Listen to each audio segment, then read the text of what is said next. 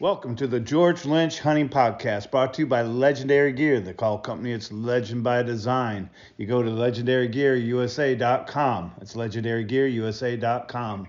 Folks, one of the great things being part of the hunting industry and all the years that I've been into this industry is the relationships and the people you get to meet and those you get to call friends. And this week's guest, I'm excited to have on here.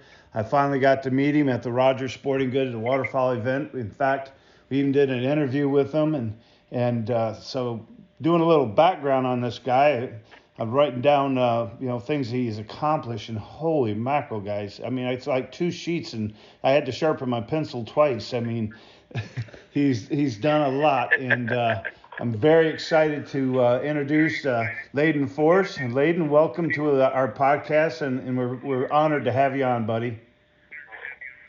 Oh man, well I appreciate it, George. I've been looking forward to this, and when you reached out, I was very thankful that you gave me a shout and said, "Hey, would you mind joining me?" and was looking forward to it. I know that you are a busy man yourself, and you got a lot going on, and this is one of the new things that you have going on that seems to be going very well. So it's a true privilege to be a guest here today. Well, thank you, buddy. I started writing some of this down. Folks, listen to this. We got publisher and producer TV, North American Whitetail, one of my favorites. Publisher at Gundog Magazine. Publisher at WILDFOWL Magazine, one of my favorites. Former sales at Remington Arms, Outdoor Sportsman Group, Peterson's Bow Hunting, which was great. Former sales manager for Bowtech, great bows. And the former sales manager at Carl Zeiss Sports Optic. You're married with 3 children, 3 boys. I mean, dude, that is quite the resume there. Can you give us, our folks, a little your background and how you started growing up and then hunting and how you got into all this? Yeah, for sure, man. Yeah. When you lay it out like that, it starts to add up a little bit. But it seems like all of it started just yesterday, and we've just moved right through it kind of on a whim. But I grew up in Missouri for the most part, really in the northeast corner of Missouri, on a family farm. My grandfather and great grandfather on my maternal side started a Black Angus farm and row cropping farm here back in the late 60s, and had worked that farm right up into the 90s when my great grandfather passed away, early 90s.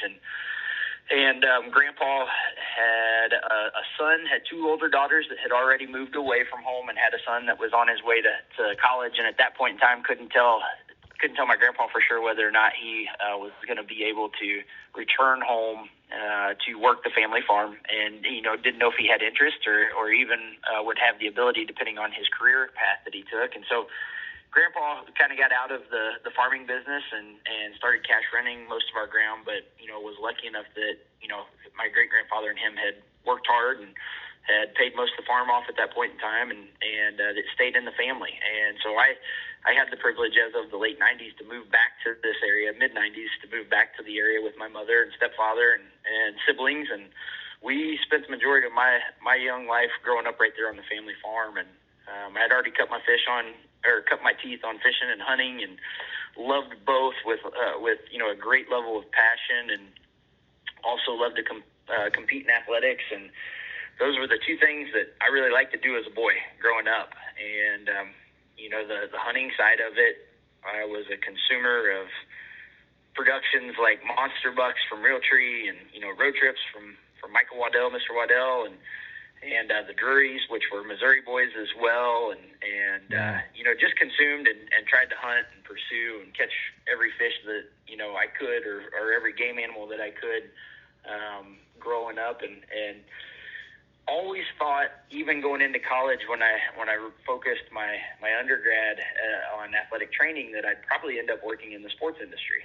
Just had a great passion for it, and always thought, as the outdoor industry is kind of a pipe dream, and didn't think that I'd really have an opportunity. So really focused more so on the athletic side and fitness and health, and got into college 2 years deep, and was playing football and running track collegiately, and trying to be an athletic trainer at the same time. And it unfortunately just hit a point where I wasn't going to be able to achieve getting all my clinicals in a 4-year period or 5-year period. I was actually going to be on a 6-year program and not the usual 6-year program that a lot of young men talk about.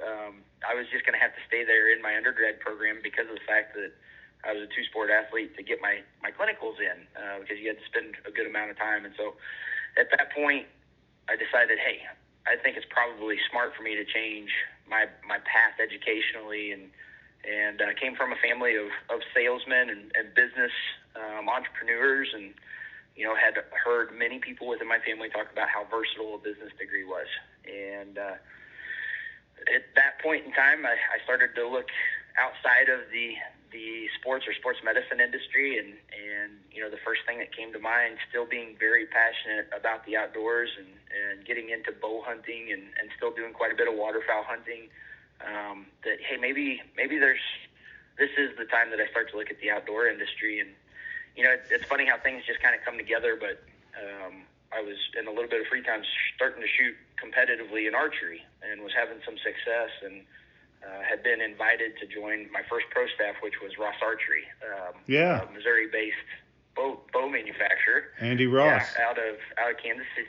Andy Ross, yep. And I had come across one of the salesmen at a bow shoot, and a real good guy, a guy that I ended up working with at Carl Zeiss down the road. It's funny how small of a world it is, but he introduced me to the company and to the industry, and one thing after another, I got just kind of came along. I got the opportunity as a pro staff member to start working some of these events, like a Rogers Sporting Goods tent sale or a Bass Pro Classic, and got onto several pro staffs and was trying to finish my undergrad. And when I graduated from my undergrad, I had an opportunity to go work with a couple different companies.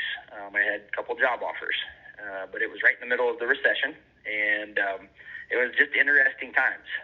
So one thing led to another. I ended up accepting a position in the sales department with Remington, and the rest has just kind of been history from there. Just put my nose down, worked hard, and worked with great people, and had great opportunities, and have worked for great people, and have just had the opportunity to work with great clients out in the industry, many of the dealers and distributors here in the Midwest and across the country. And man, it just seemed like anytime I kind of hit a hurdle, another door would open, and it was usually due to my relationships with folks like yourself or other people in the industry that it's just allowed for me to I guess now at the age of 37 say I've built a career in the industry, and one that I hope to maintain until I don't have the ability anymore. So it's been a crazy ride, and managed to convince a gal, my wife Jordan, to marry me there in between, and move quite back the home. salesman. We're both from the area here.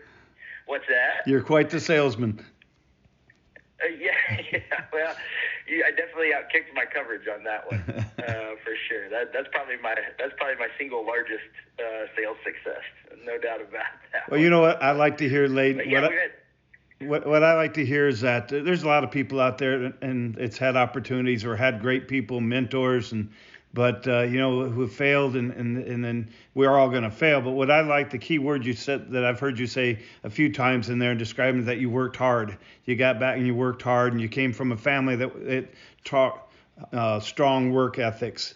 And that, I believe, is just a key to anybody's success, because no matter who you are, whether you're Donald Trump or, George Lynch, LADEN Force, there's going to be failures. And I've always, one of my things I like to say is that failure leads to success.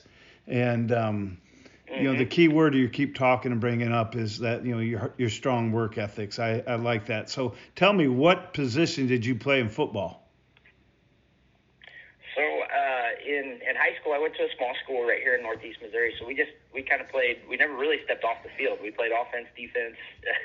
Right. Played special teams the whole bit. But I ended up going to college to play defensive back. That's where I received most of my accolades or honors there, and got recruited by a great coach there, and a guy that really, you're talking about work ethic. A guy that took me to another level in regards to work ethic. And once I arrived, we had some injuries there on our offensive side of the ball, and I got an opportunity to transition over and play offensive or play on the offensive side as a wide receiver. there just in my freshman year. So it was a real unique opportunity, and that's where I ended it. Played a little bit of special teams. I definitely missed the contact. You don't have as much of that as a wide receiver as you do on the opposite side of the ball as a safety. But yeah, that's played wide receiver in the end. Yeah. What did you do in track? Ran the 400. I was a sprinter. So I ran 400 and 200 and did a little jumping, but I wasn't as competitive as I needed to be when I got the collegiate level in the jumping area. So one thing I can tell you, buddy, you and I might whitetail and waterfowl hunt together, but we'll never bear hunt together because my partner when I bear hunt has to be slower than me. Yeah, that's a good strategy when you get the bear woods. So, talk about... Don't have to be the fastest, you just can't be the slowest. That's exactly right. I just got to be one step faster than you. So, yep. How did North American whitetail and the wildfowl come about? Yeah. Well, man, it's been 6 years ago now. I was working for Bowtech at the time and went on a media hunt and met a gentleman that is now working with the Meat Eater brand, Tony Peterson, which at that point in time was the equipment editor for Bowhunter magazine. And we had just a great time. We were turkey hunting in Kansas, and he and I shared passion for bow hunting and for, well, I'd say general big game bow hunting, and then talked about waterfowl hunting and how we cut our teeth on bird hunting as boys and behind grandpa or dad's pointers or Brittany, and just had this great time there in Kansas. And we both got home the week after, and Tony called me back and said, hey, there's an opening over at the Outdoor Sportsman Group for an associate publisher's position within Bow Hunter and Bow Hunting magazine. And he said, it's evident that you love to bow hunt. And so he said, if you don't mind, I'd like to refer you for the position. And I said, sure, and so one thing led to another. I went through a couple interviews and I ended up over at the Outdoor Sportsman Group and worked there within the bow books for about a year and a half. And the publisher at North American Whitetail, Gundog, and Wildfowl, Tom Weaver, announced at that point in time that he was going to retire in about 12 to 18 months and said, hey, I'd like to give the company a little time, and I'm looking for a predecessor that could roll in. And so the company gave me a shout and said, hey, would you be interested? And, you'd have an opportunity to kind of climb the ranks a little bit, probably a little early than what others would have just because of how the doors were opening, and moved over to North American Whitetail, Gundog, and Wildfowl, and had the opportunity to work under Tom Weaver and learn a lot from him. Tom was a long-time publisher in the business, specifically in the outdoor publications arena, and had worked with publications from the Northeast for quite some time before he came to Outdoor Sportsman Group, and I ended up here. And just had a real good opportunity to work under Tom for about 12 months before his retirement. And then as he retired, the company offered me the opportunity to move up into the publisher's role. And I've been here now for 3 years, believe it or not. It's gone very quickly. And, man, just have had a great time and worked with some great people, some highly motivated and well-educated and, legacy folks like Gordon Whittington or Rick Van Etten at Gundog, and Skip Knowles that's been at Wildfowl for quite some time, and then he's been there a long time. Yeah. Really motivated. Yeah, he has. Yeah, he's been here for over 10 years now, believe it or not, and actually pushing 15 at this point. So it's been cool. It's been really neat to get here. It's been just such an opportunity to work with people that have been here, and that even since I've been working with these 3 titles in my last 4.5 years. Have moved on, like Rick, being fully retired now from Gundog, and Gordon is still the editor emeritus at North American Whitetail, but he's kind of moved on in some regards or capacity, and I'm now getting to work with very talented young editor-in-chiefs or brand directors like Callie Parmley at Gundog and Haynes Shelton at North American Whitetail that are both destined for success. They're already starting to achieve many things in their own regards with their leadership at these titles as young editor-in-chiefs and brand directors. And I think that the future is very promising for both those individuals and our staffs that we've built together, and where they're headed in the future with these brands. So we're pretty exciting times and a real opportunity to be working here with these individuals. Well, I've been watching North American Whitetail, man, for a long time, and always loved it as one of those that your DVR or whatever you wanted set. I knew when that show came on, and I will say today, buddy, I think the show is about as best it's ever been today with the talent and everything you guys are doing a great job. I happened to meet Gordon about I can't remember 3 or 4 years ago at my first ATA when I was there.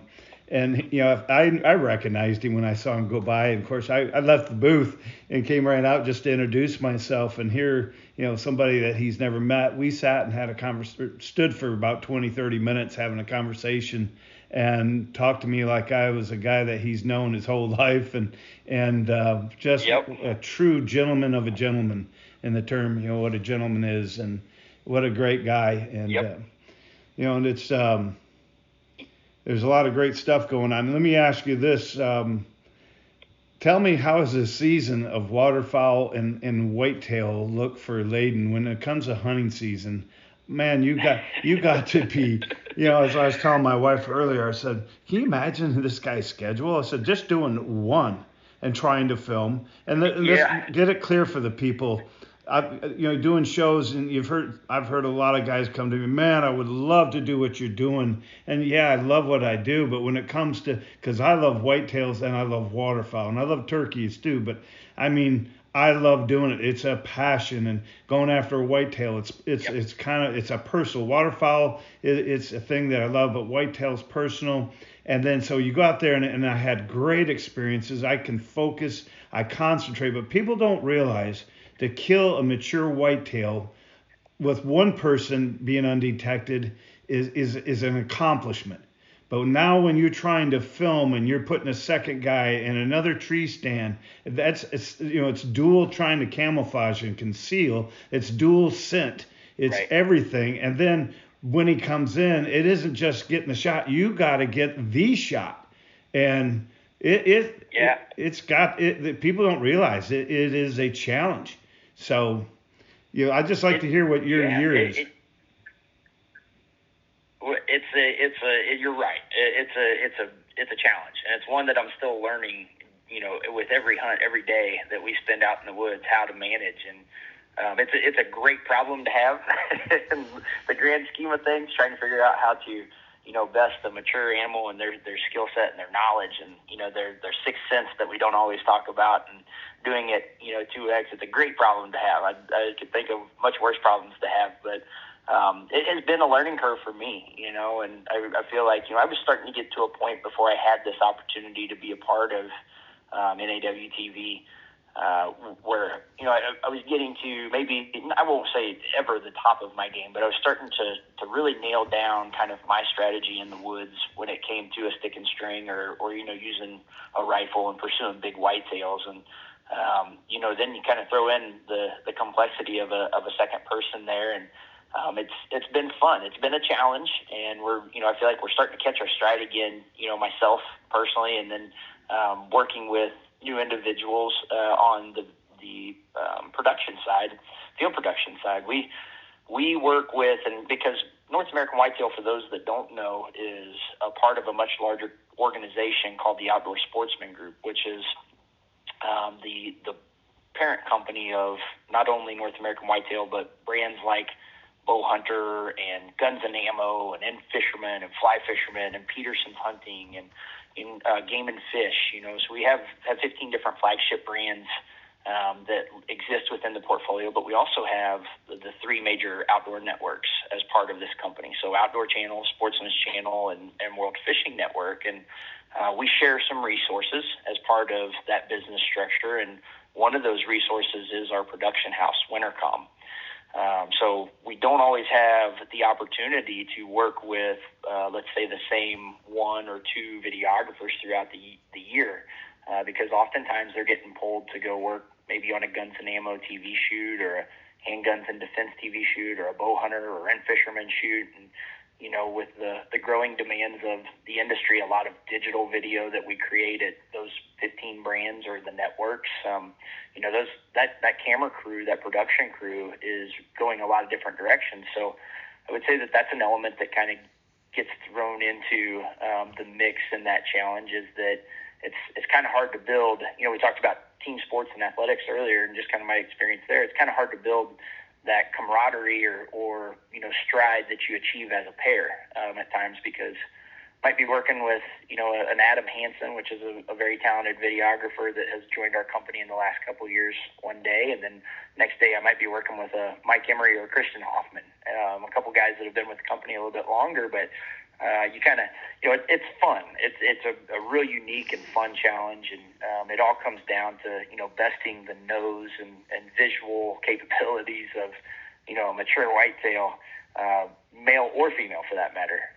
Some of the most knowledgeable four-legged white-tailed deer that I've seen out there running around the woods have been, a mature doe that is the matriarch of her little social group, and had more difficult situations trying to best her to try to get to a mature buck that's in her area than I have mature bucks in some situations. So it's always a learning curve, and it's fun and enjoyable. Like I said earlier, it's a great problem to have, but it's definitely been a challenge that I'm still learning on day to day, for sure. Yeah, and waterfowl is, you got a lot more for forgiveness and filming and in your setups and stuff. But like you said, that mature, especially when it gets to mature, he is a freak. And you're absolutely right. There's probably been more mature does that saved the lives of mature bucks than you can count. Just as, yep. They've had to take care of 2 to 3 fawns every year, and then they've learned after a while, yep. They're not just thinking of their survival, they're thinking the survival of their children or their offspring. For sure. Absolutely. Yep. I love the big buck spotlight, but I gotta tell you, my favorite probably on there is Dr. James Kroll, his segment. What a man of knowledge. What a man of knowledge, huh? Just a wealth of knowledge. And, you talked about Gordon earlier and your opportunity to meet him, George. And Gordon is such a gentleman. And, Dr. James Kroll, or Dr. Deere, as a lot of people know him, is one and the same in that regard. They're both just, guys that have really earned their stripes as human beings in this industry, but also, in their specialty categories within this industry. And outside of just being good men, they are so intelligent, both of them. Yeah. And, I often talk with Haynes because we get the same comment that you laid out there about Gordon being a guy that talked to me like I've known him my whole life, or the same with Dr. Kroll. And, men of that level of intelligence, it seems like so many times you kind of get one of two type of people. You could get an introvert that really, is more focused on, their discipline and their knowledge and the science that they're building, their knowledge set on. They don't really like to be, a social person. It's just not in them. They're very focused on their discipline. Or you get the opposite, which is an extrovert, and they want to tell you how intelligent they are. Exactly. And, one way or another, it can be hard to have a conversation with guys that have the level of intelligence that Dr. Kroll or Gordon do. But both of those fellows are just such great people, and they fall right in the middle of that spectrum. And it's just so neat to be able to sit down and have a conversation with a guy like Doc that, has been a teacher his whole life. He's been an educator, has been involved there at Stephen F. Austin University, and has specialized for over 30 years, almost 40 years in the white-tailed deer. And that was after, a career of pursuing reptile studies in South America and living in the jungle for months at a time, and a couple other, species categories. So, he's not just been focused on whitetail, but has a diverse knowledge base. And, I think that's one of the unique things outside of him being such a great educator and human being, is that when you sit down and really take in Dr. Kroll's approach to how he is trying to educate, our industry and others on the whitetail deer and their ecosystem, he looks at it very holistically. And he doesn't just talk about promoting, inches of antler on a whitetail.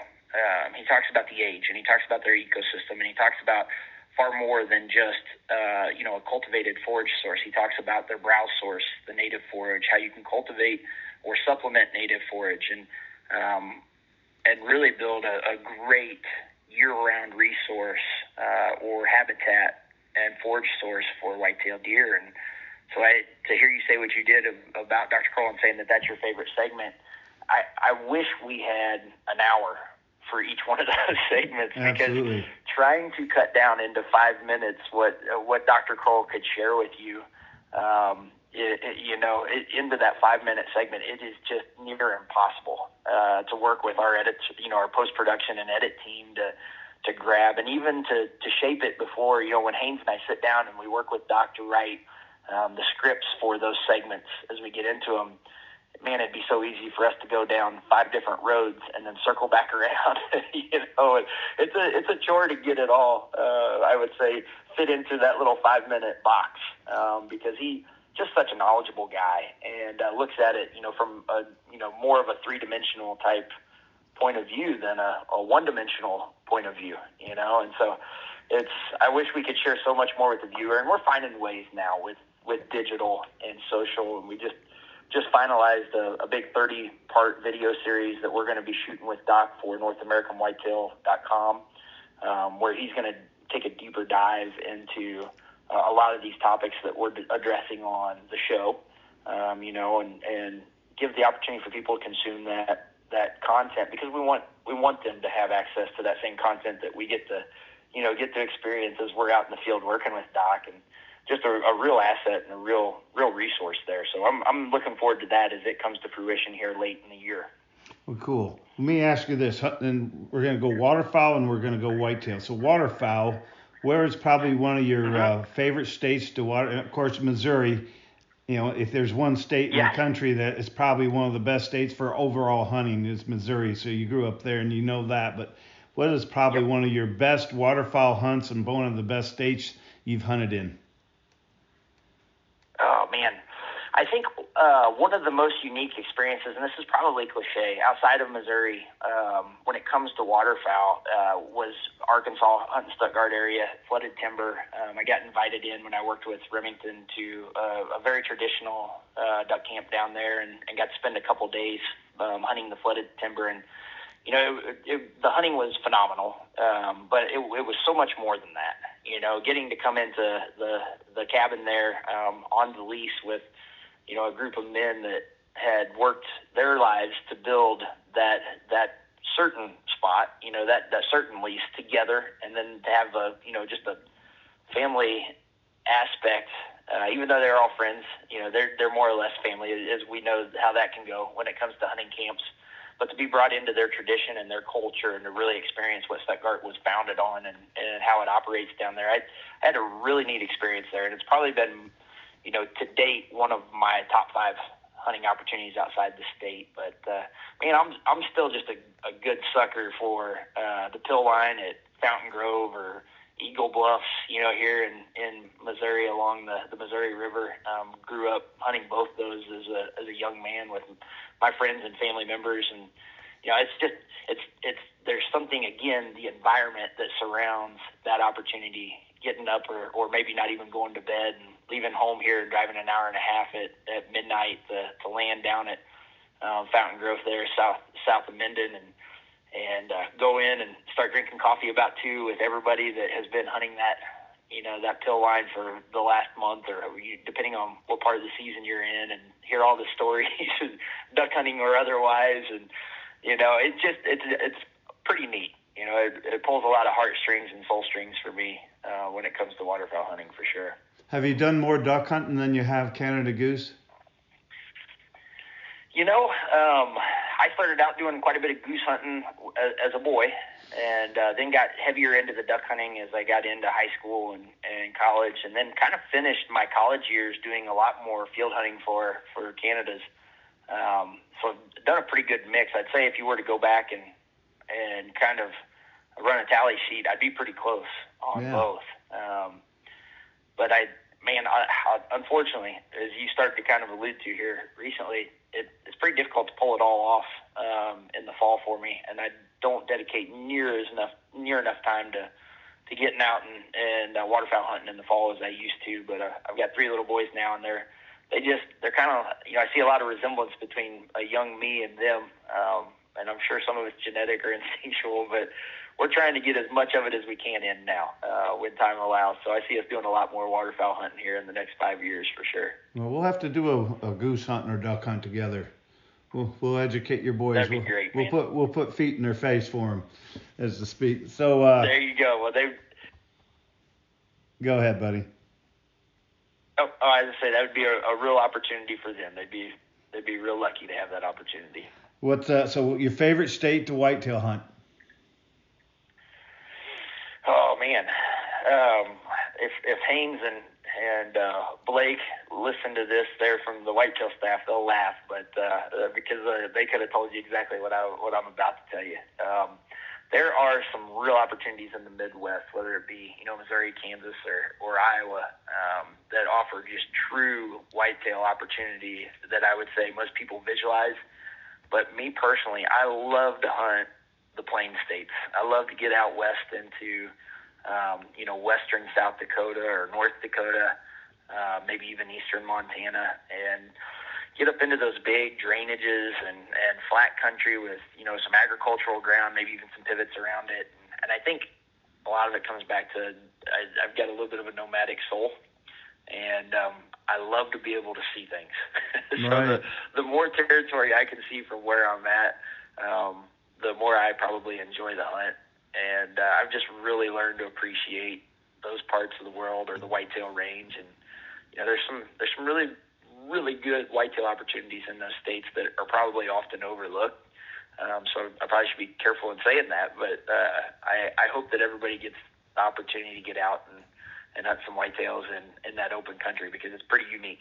My daughter lived in North Dakota, and of course, the abundance of waterfowl, and that's how they went out there. But she would tell me that, and I think it's because of the low population, and like you said, a lot of open, not a lot of pressure, but they saw huge whitetails at that, but I'll tell you what I always thought was a sleeper state, and I never got to hunt it. I thought Nebraska would be a great state to hunt.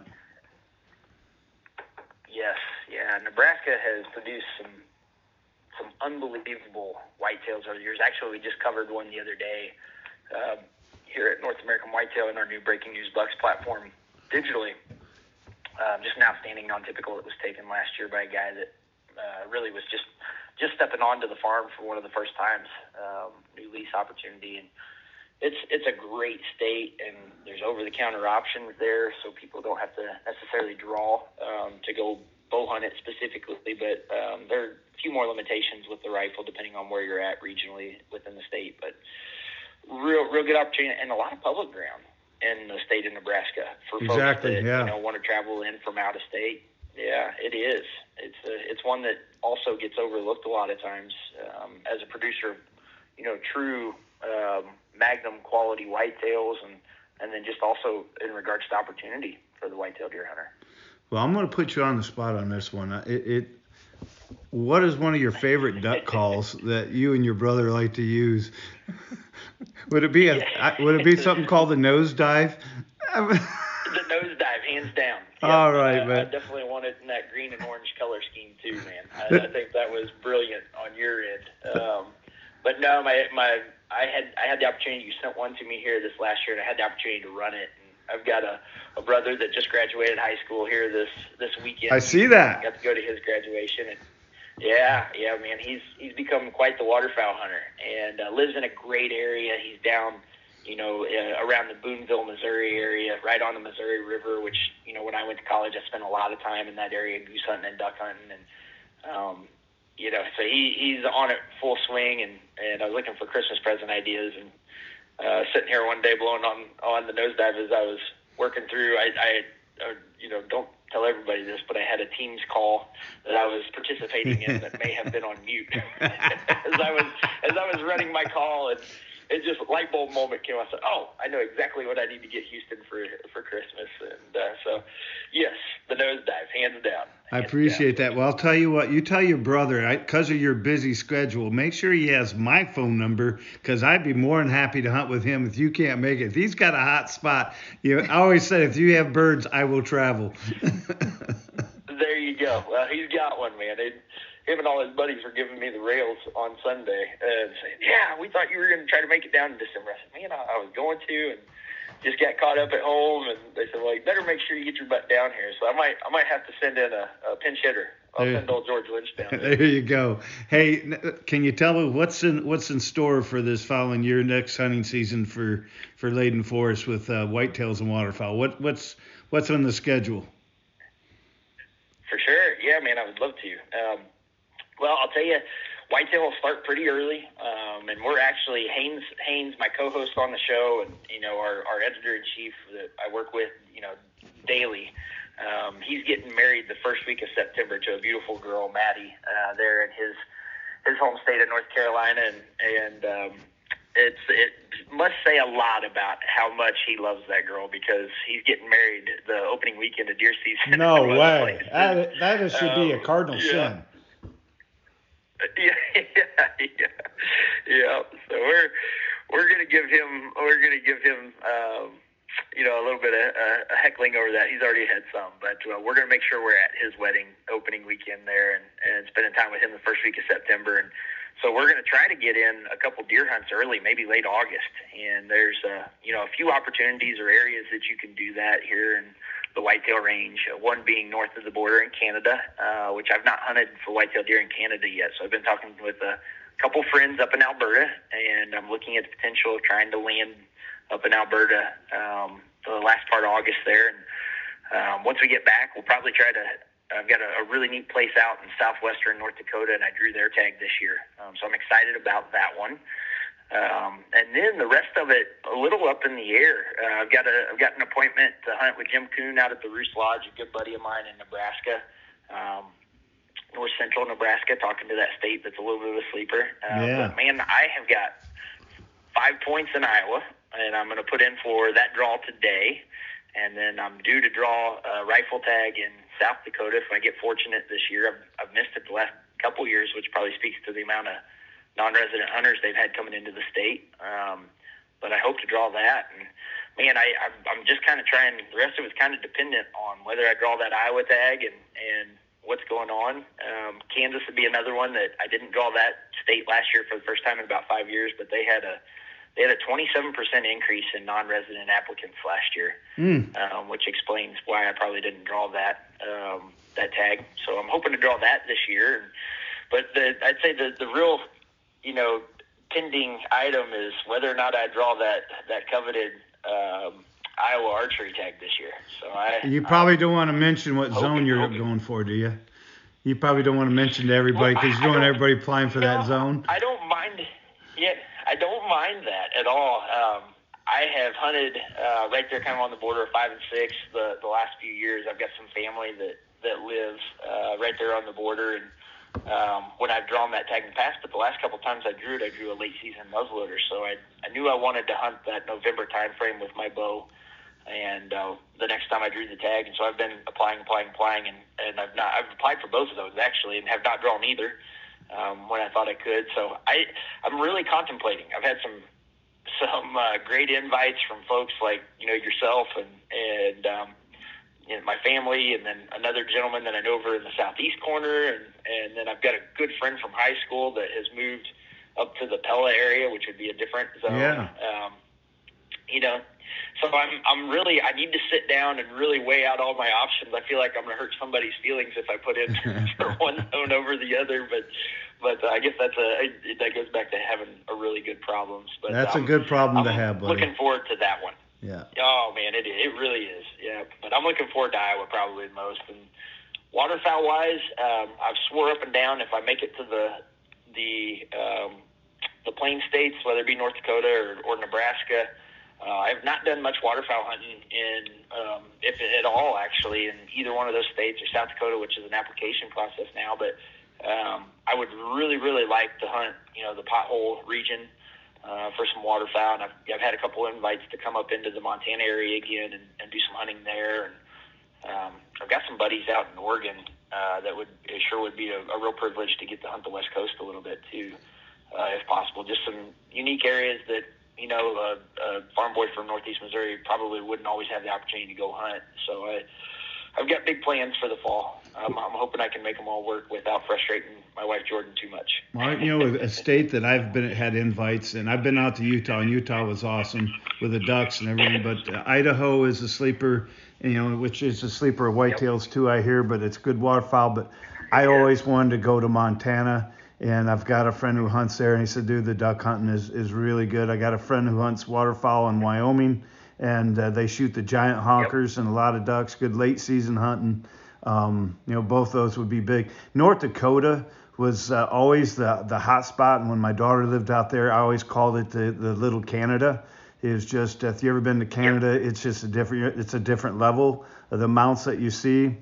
But COVID kind of put a hurt on North Dakota because of the guys that weren't traveling to Canada were all traveling to North Dakota, and my friends who hunt their religious every year said that the influx of hunters has just been, it used to be easy to get on property. Now it's pretty tough with the amount of people just because.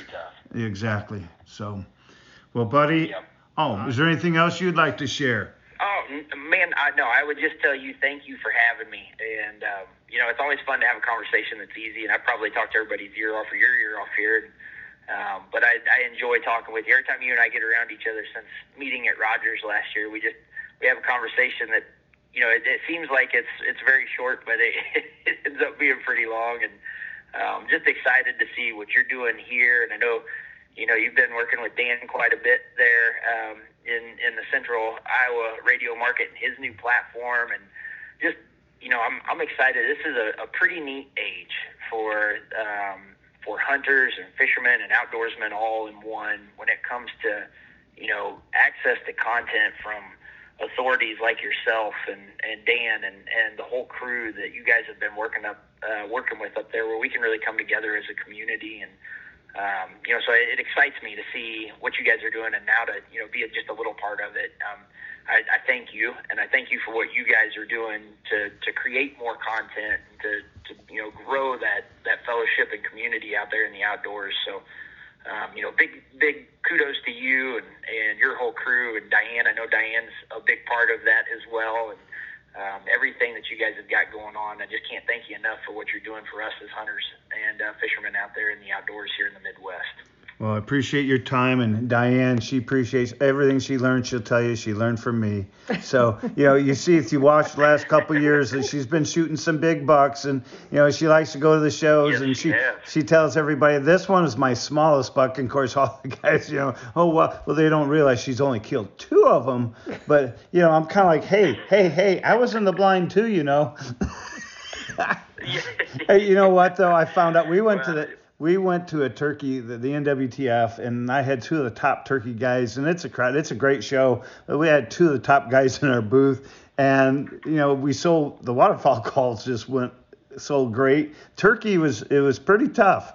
We go to, of course, I wasn't able to go to the Iowa Deer Classic, which was really sucked because we were looking forward to that one, and I went to the Illinois Deer Classic, and she just killed it selling turkey calls. And every time I'd leave and come back, there'd be these guys standing there, and she'd be giving her speech word for word verbatim on her sales pitch. And it worked. So I give her kudos for that. She's a good partner to have. Well, I appreciate your time, buddy, and I wish you safety this year. Wish you have a blessed season. I wish you and your family are blessed, and thank you for taking the time. And folks, I hope you enjoyed this podcast. You can reach out and check it out on the George Lynch Hunting Podcast. You like it, please subscribe. If you don't like it, please subscribe.